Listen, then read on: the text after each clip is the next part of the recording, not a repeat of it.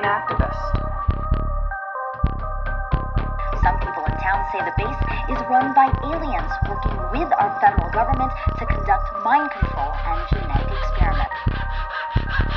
I'm leaving. I'm glad. Thanks a lot, society, for railroading my ass.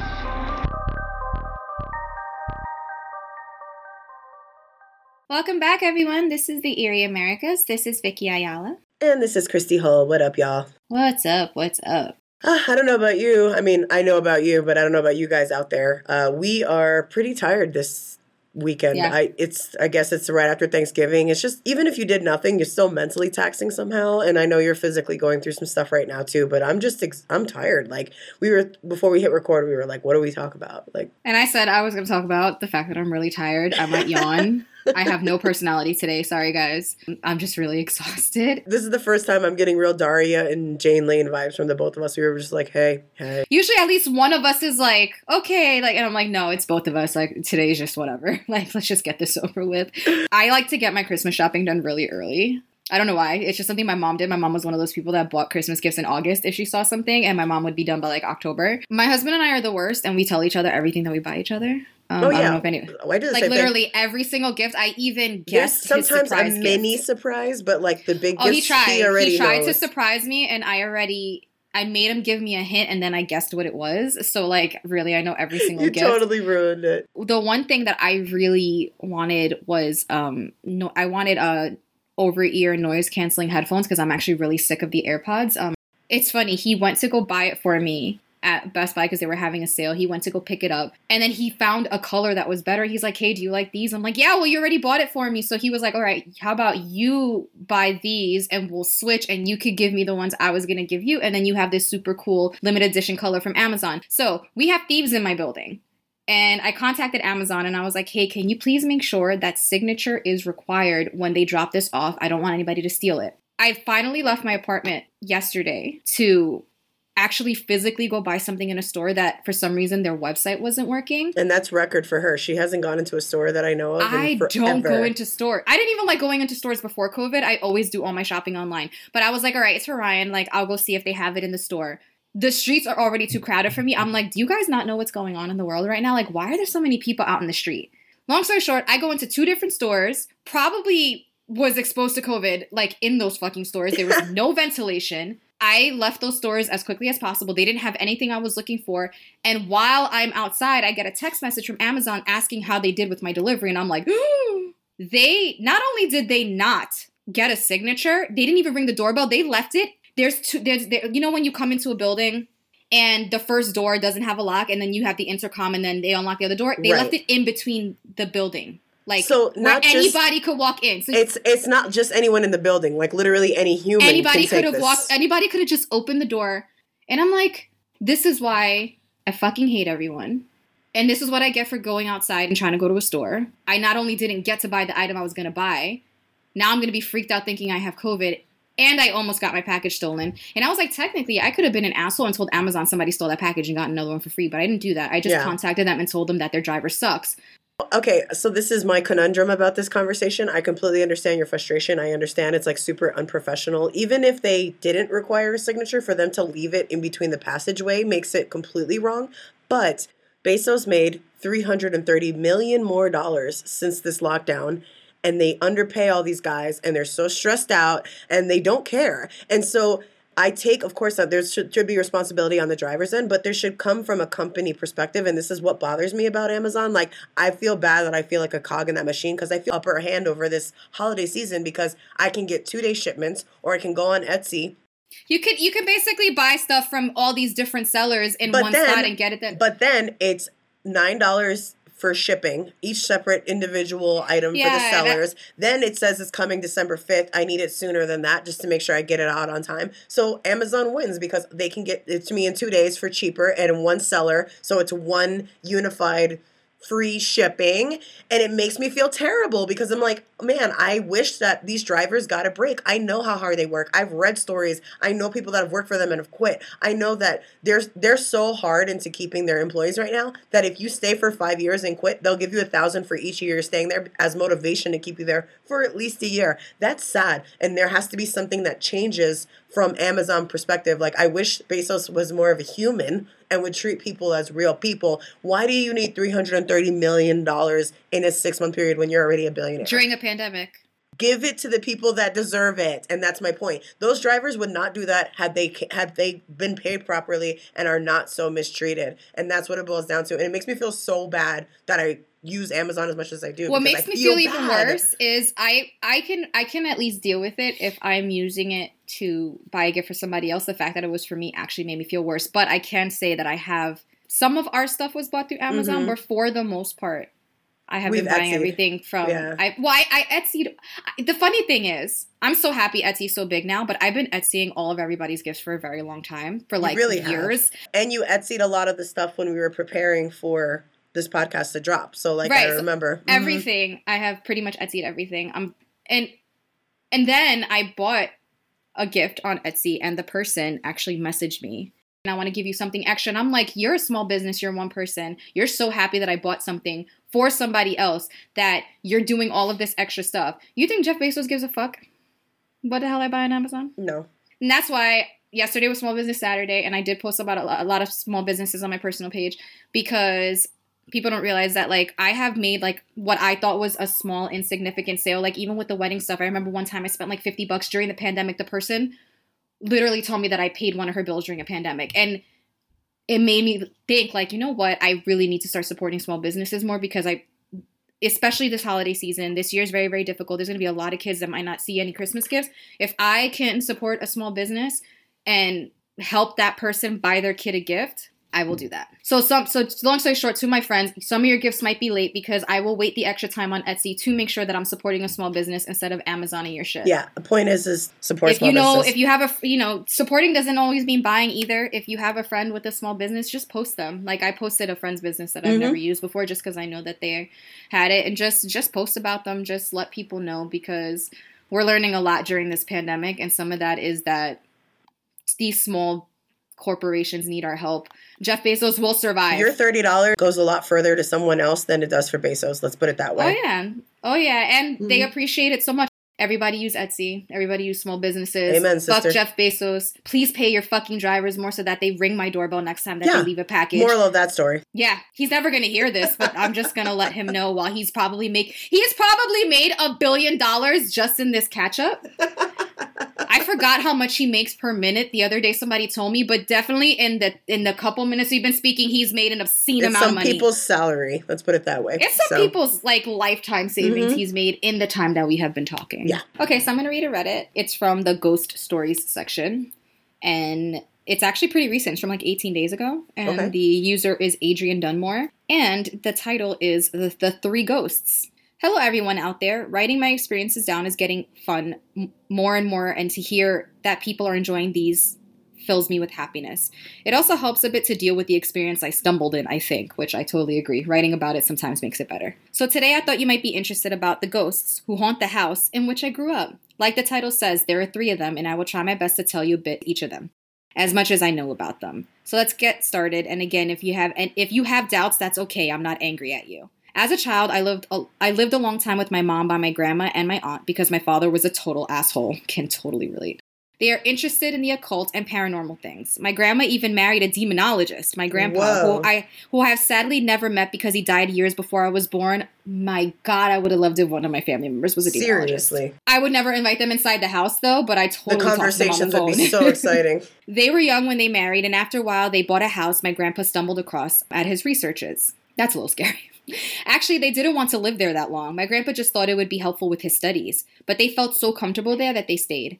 In his studies, my grandpa discovered that there are 3 paranormal beings who exist in this house, and over the years, he managed to figure it out a bit who these beings are. He asked the locals about past owners of the house and did a bunch of things to contact the entities, and in the end, he got 3 names and a bit of background story about them: Thomas, Maria, and Jonathan. I will start with Thomas. He was the most active of the three in the house. Once, he was one of the owners of the building who died because of a sickness, according to old locals my grandpa asked. They described him as a nice person who cared much about other people, even if he didn't know them, and helped others as good as he could. He had an open ear for everyone and tried to give them good advice, however he could, to solve their problems. But he also had his bad days, and when he was in a bad mood, he was throwing things around rooms. A characteristic he had even after he died, but not that extreme. He never showed himself in the form of a person, and to this day, I don't know how he looked. I never had a photo. He only showed himself in the form of shadows passing by or in little movements. When he had a bad day, on the other hand, he was tossing things around. One time, he even managed to throw a glass down from a cabinet in our kitchen. My grandma was very angry at Thomas after that. So it's really crazy that they can have different characteristics in ghosts like they did in life. It's pretty cool.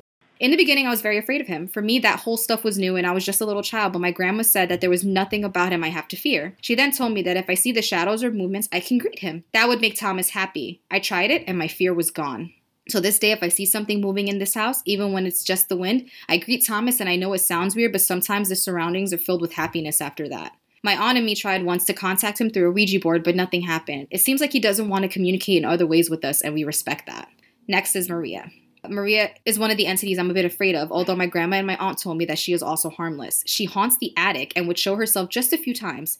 In all the years I lived with my grandma, I only noticed her 3 times in the form of steps and silent humming.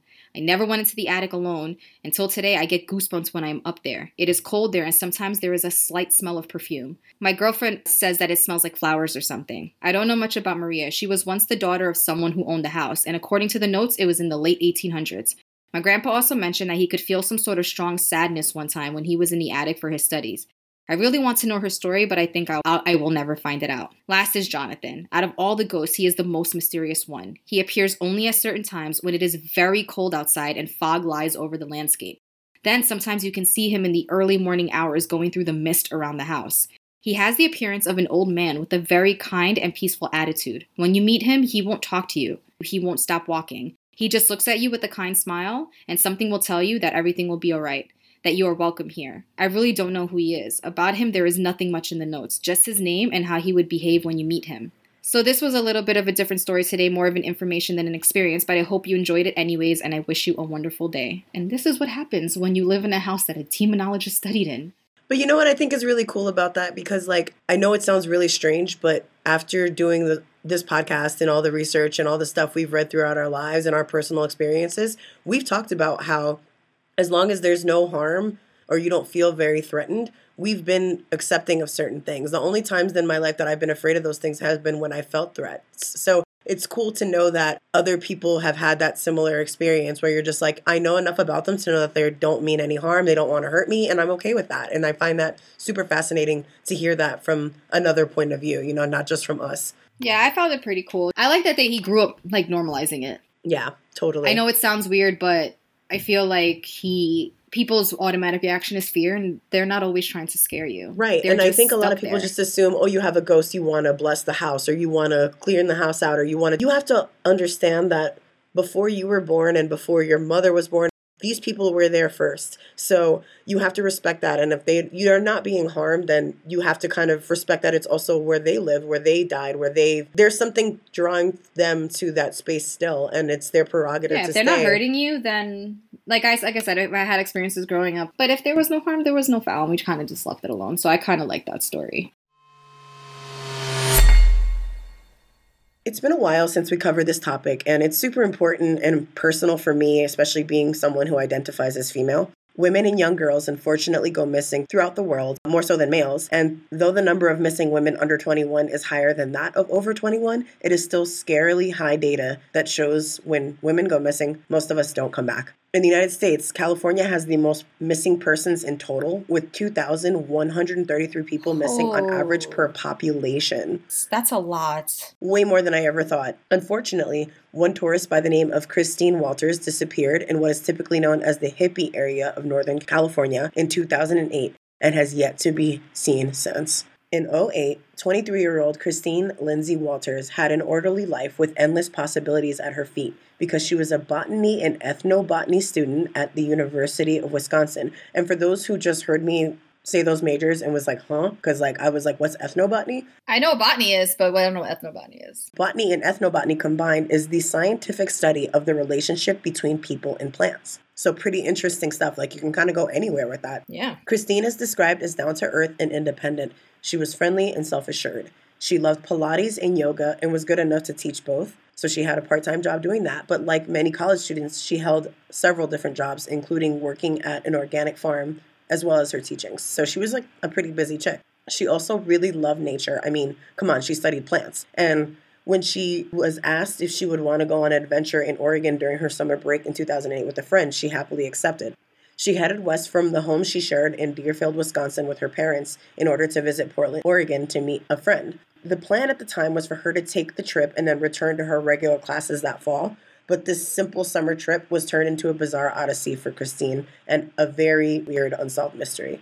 It all started perfectly fine, it seemed. Christine had fallen in love with the nature and lifestyle of Oregon and wanted to stay longer than originally planned. She just decided, like, I'm not going to go back to school. I'm really enjoying this, like, kind of like... She's young. It happens. Bohemian lifestyle, you know? She maintained regular contact with her parents, calling frequently, and always seeming to be her usual upbeat and cheerful self. She ended up falling with a group of friends out in Oregon and moved to Eureka in Humboldt County, California. But even then, there was no reason to think anything was wrong. She was just an adventurous young woman with wanderlust. Like her family like wasn't happy that she decided to not go back to school. There's always the worries that, you know, you're getting in with the wrong crowd, you're doing something dangerous. Plus, you tell a family that, like, I'm just going to quit school and travel, and they're just like, they flip their shit. I personally think everybody should travel a little bit before deciding to go to school, but... Yeah. I can understand, especially as a woman, the family being concerned with it. Totally. But at Eureka, she was along a beautiful stretch of rugged coast and its majestic redwood trees and mountains. That sounds amazing. The type of place any outdoor lover like myself would trade most places to get to, and she was very excited about being there. She became very interested in spirituality, the environment, and alternative lifestyle choices. She really took to like the gypsy mentality Humboldt County is known for. However, this is very important to note. Okay. And I didn't know this. While this area is something of a dream for nature lovers, being that it's right by the water, the redwoods and the mountains, it's also kind of a sinister place. There are a number of missing persons cases in that area that are very strange. And to add to that, Humboldt County has the second highest murder rate within the entire state. That's really crazy considering it doesn't seem like it's a big place. And like Humboldt County is really hippie. Like it actually started a lot of the weed revolution. There's a lot of people up there that live really like remote areas by themselves, very bohemian lifestyle. But then you have this counterpart of just violence. I wonder if they know this living there and just choose to ignore it, or if it's just something that maybe since she wasn't from there, she just didn't know this fact about where she was living, because it could happen. You move somewhere and you don't know the history of it, and she thinks this is a great place. I mean, I live in New York, so I'm sure for a lot of people it's like, how do you live in New York? It's pretty dangerous. Meanwhile, I've lived here my whole life, and I'm just like, oh, well, I know what not to do here. Right, totally. And like maybe she was with a group of people where she felt safe enough. Right, where that she's was just okay, like, they would never steer me wrong. They know the place. I can trust them. But you know. But Humboldt County, I think it's like the true definition of a mixed bag, if you will. Right, like, let's put it that way. It was around that time that her calls to her parents began to trail off. So when she got to California, she wasn't all of a sudden the communication much. Is okay. Yeah. And when they heard from her, she seemed off to them, and she would always ask for money. That's weird. Yeah, because she wasn't really working consistently, so she would like call and just be like, hey, I need some money. Like that's kind of when they would hear from her. Then the calls barely came through, and then they just stopped altogether, and there was no word from her for several weeks. So she just like took off. She went from daily calls to once in a while to just like not calling at all. And you don't know if something happened or if she's just with a new group of people and she just doesn't call anymore, because it's not like she was calling every day and then stopped. She was calling less and less and then stopped. You don't even know when it's suspicious at that point. Totally. And it doesn't seem that she owned a cell phone. So it was because 2008, like there were sometimes people didn't have phones. Like I was one of the few people that had just gotten 2008, I had a phone, but cell phones came out pretty late when we were in high school. Like I remember, I think I got one, like I had to beg my parents for one, and I think I was a junior or a senior. I was going to say but junior. Even during those years, a lot of people still didn't have them. They weren't common. They were expensive. There wasn't like unlimited texting yet. So a lot of people found it to be like just an expense that they couldn't afford. So I know when I was in college, there were people always borrowing my cell phone. It just wasn't what it is now. You didn't have Instagram. You didn't have all these things that kept you on your phone. So even people who had them for like emergencies only. Like it wasn't like constant 24/7 communication with people like it is now. And there's no app like back in the day, Right. especially there was no app Friend Finder or like anything like that. Like you were on your own. This community doesn't sound like the community that's going to have a bunch of electronics with them. That's going to sit there on their cell phones communicating with people all day. They're about alternative lifestyle. Yeah, so it makes sense that she wouldn't have a cell phone. Right. So suddenly and mysteriously, this is when things began to take a turn for the strange, and her parents got word about something truly terrifying for any parent to hear, or anyone really. On the morning of November 12th, 2008, Christine turned up on a doorstep of a random home in Arcata, which is like a town near Eureka, completely naked, feet bloodied, with little cuts and nicks all over her body. Oh my God. The young woman was babbling incomprehensibly in some sort of dazed, trance-like state, which caused the family, who did not know her at all, to immediately call the police. Christine was then taken to the hospital, where her story would get even stranger than turning up naked, raving nonsensical things at a stranger's door in the wee hours of the morning. She told the hospital staff that someone had been chasing her through the woods and that the cuts she sustained were from briar bushes. Aside from that, she was very secretive about who was chasing her and why she had been nude. Drug and alcohol tests came back negative, and they couldn't hold her, so it was unclear just exactly what she was talking about or what had happened. No drugs and alcohol in her system. So. Negative. Everything came back negative. Once they discharged her, the police took Christine to the Red Lion Hotel at 1929 4th Street. It was only after she was discharged at the hotel she would confide in her mother, Anita, that she had been chased by, quote, demons through the forest, and that she had been, quote, through hell and back, without elaborating further, except to say these forces could find her at any time. See, normally I would be like, well, you were in this place, maybe you were on drugs, but the test came back negative. So then I'd be like, what the hell are you talking about? I mean, I believe her. I mean, you're not high, you're not on any drugs, you don't seem to have any major psychological issues. So I would be so freaked out and concerned. If that was my kid, I'd be like on the first flight out. You know what I mean? Yeah, like I'd be like, yeah, I don't no, know absolutely. what's going on. I'm going to be there. And her mom actually did try. There is a heartbreaking interview with her mom. One thing was clear to both authorities and her parents was that Christine was very scared, stating repeatedly, quote, "They're going to find me wherever I go." She did express her wish to come home as soon as possible, and her father wired her $1,000 to help her out. At some point during her ordeal, she claimed she had lost all of her identification and papers, so she had her mother fax some important documents to the copy center in Eureka because she had to fix that because you can't get on a plane without a license or a passport. You can't even sometimes get on buses without identification. You have to be able to show who you are if you get stopped somewhere. Like it's impossible nowadays to get anywhere without some sort of ID. Absolutely. So her mom faxed her over the information at a copy center in Eureka. This copy center would be the last confirmed sighting of Christine Lindsay Walters. On November 14th, Christine turned up at the copy center in the middle of the day at 3:30 p.m., looking a little on the disheveled side and dressed in nothing but her pajamas and slippers. She also seemed a little on edge, and she collected copies of her driver's license and stuffed them in real quick, almost like she didn't want anyone to see her identification. And then she turned to the staff and asked them where their local DMV was. She then left the shop and made her way on foot towards the DMV, which was only less than a mile away, but she would never make it there.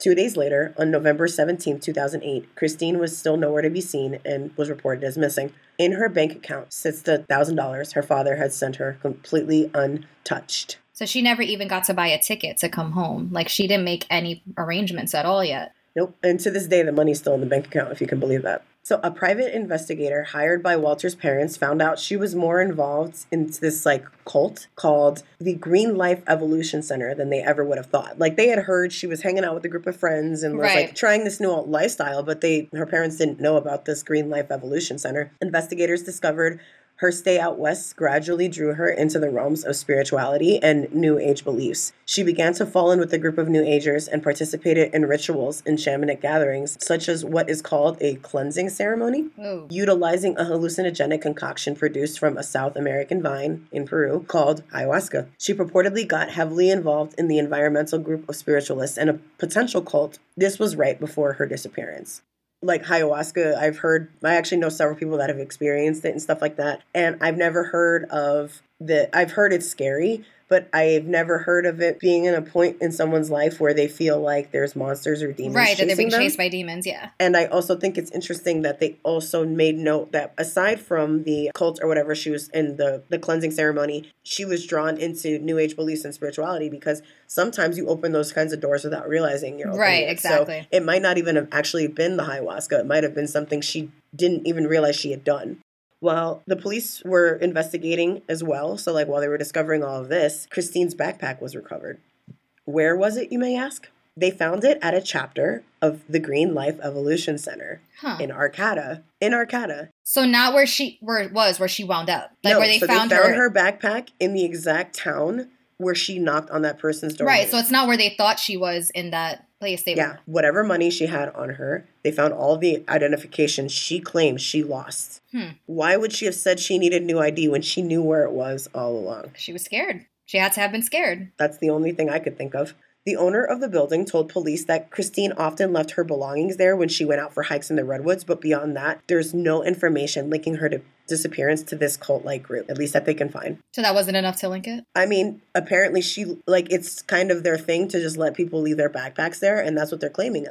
So they can't prove that they had anything to do with her. They just be like, oh, she left her backpack because her ID here. and her money are still in there. If they wanted to rob her, why would they just leave her stuff there? Or if you think about it, if they really wanted to, they would have, don't you think they would have hidden it?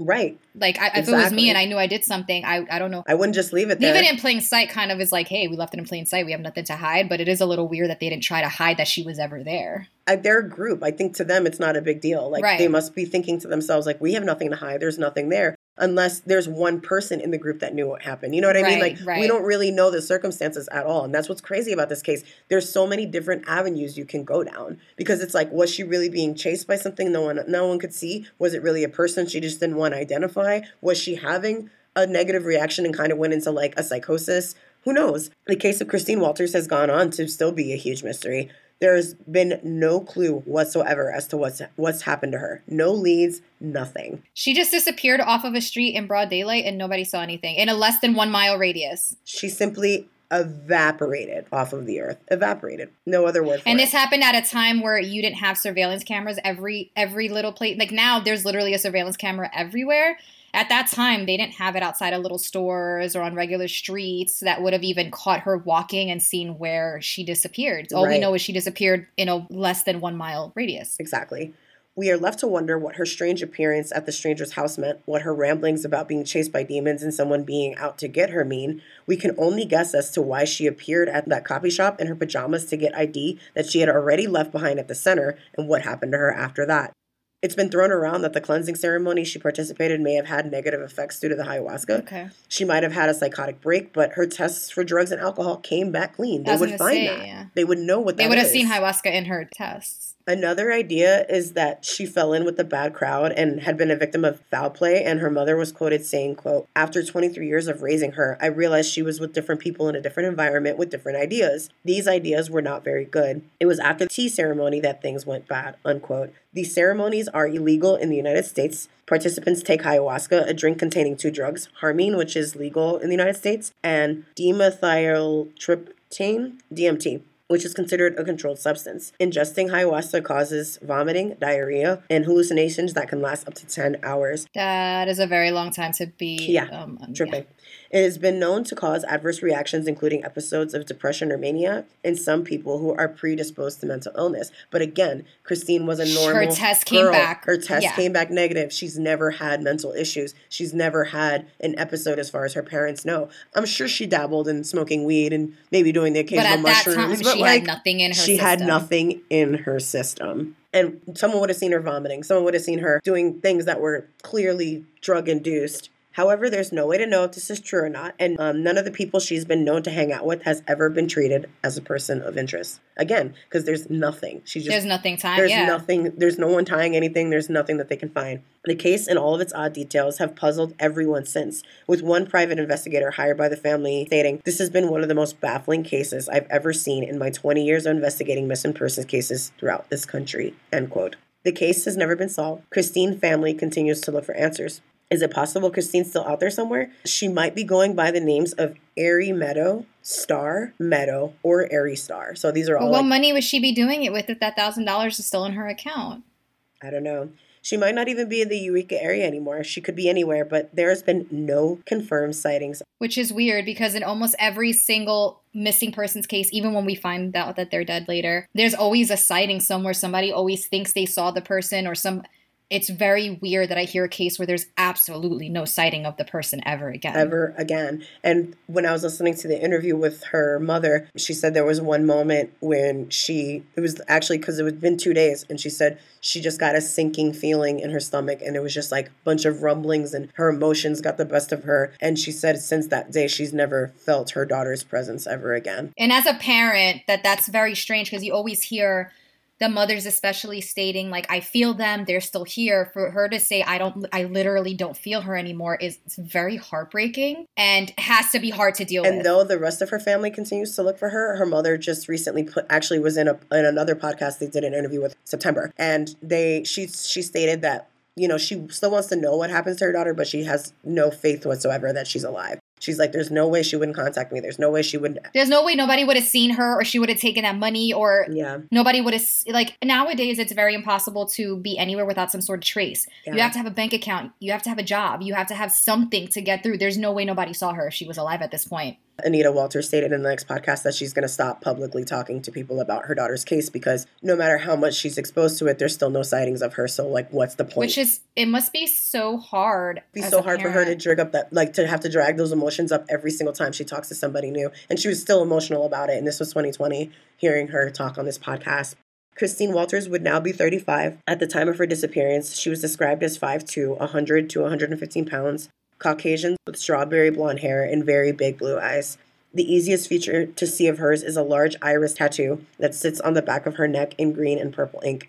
She also has a little butterfly tattooed on her left hip in black. She doesn't wear makeup. She would have a nose ring in her left nostril and several different piercings in both ears. If you have any information on what happened to Christine, please contact the Humboldt County Sheriff's Office at 707-445-7251 or reach out to her family on Facebook, where a page remains active to this day. That's so sad. It's hard because she didn't do anything that so many people don't do at that age. She was exploring her options, and that's something that we all happened. want. We want to travel the world. We want to meet new people. We want to experience new experiences. I took such a long break from college that I'm just now going back. So, like, it happens, but it's just so scary because any decision that you make could lead to anything. And it's terrible. And it just sucks. And this is like one of the harder part about being a woman is like, it's so hard to stay vigilant and try to also be adventurous. And that's the hard part is like, right. You have There's to be a lot of very experiences mindful. You can't do. I would love to take a walk at 3:00 in the morning because I want to see the stars in the sky, but I can't do that. It's hard for anybody, but it's very hard for a woman in New York to do that kind of stuff. I've always wanted to travel to another country by myself. I will literally never do it because that just is something that I don't think that I can do. It's terrible, and I feel so much for the family, especially when she's literally saying, I'm not going to talk about this anymore because there's no hope. And I'm sure I can't imagine having to come to that decision. Yeah, it must have been really, really tough. And this is in 2008, so we're talking, 12 years now? 12 years ago. Mm-hmm. It's been a long time, and there's so many cases where you hear about women that just fall off the face of the earth, and I just wanted people to know Christine's name. I just really hope anybody out there that knows something, it is never too late to come forward. It is never too late to give a family closure. I would love it if before her mom left this earth, she could just know what the hell happened to her daughter, get her body, say goodbye to her, lay her to rest. I just don't understand how people can keep a secret like this. I don't even know if it's so much a secret, too. I mean, is it possible that she really was chased by demons? Is it possible that she doesn't live on this plane anymore? And that's what's so crazy about this case. There is no evidence whatsoever of a single individual. And that's what's crazy. There's no one person they can track down. What kind of entity can do that? Just a thought. Thanks for the mindfuck, Christy. Who does that? Who does that? Who does that? Who does that? So I have a who does that from our friends up in Canada. Woohoo! This actually happened recently on Sunday, November 22nd. I got this from CNN.com. And the headline reads, Canadian officials warn drivers not to let moose lick their cars. I actually, it's funny. I saw that headline and went, the f*** is that? Like, what does that mean? Who lets...